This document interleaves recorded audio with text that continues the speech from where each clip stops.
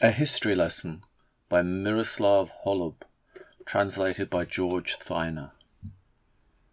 Kings like golden beams made with a mirror on the wall. A non-alcoholic pope, knights without arms, arms without knights.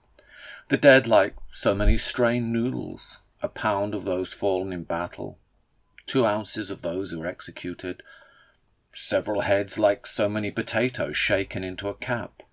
Geniuses conceived by the mating of dates are soaked up by the ceiling into infinity to the sound of tiny thunder, the rumble of bellies, shouts of hurrah.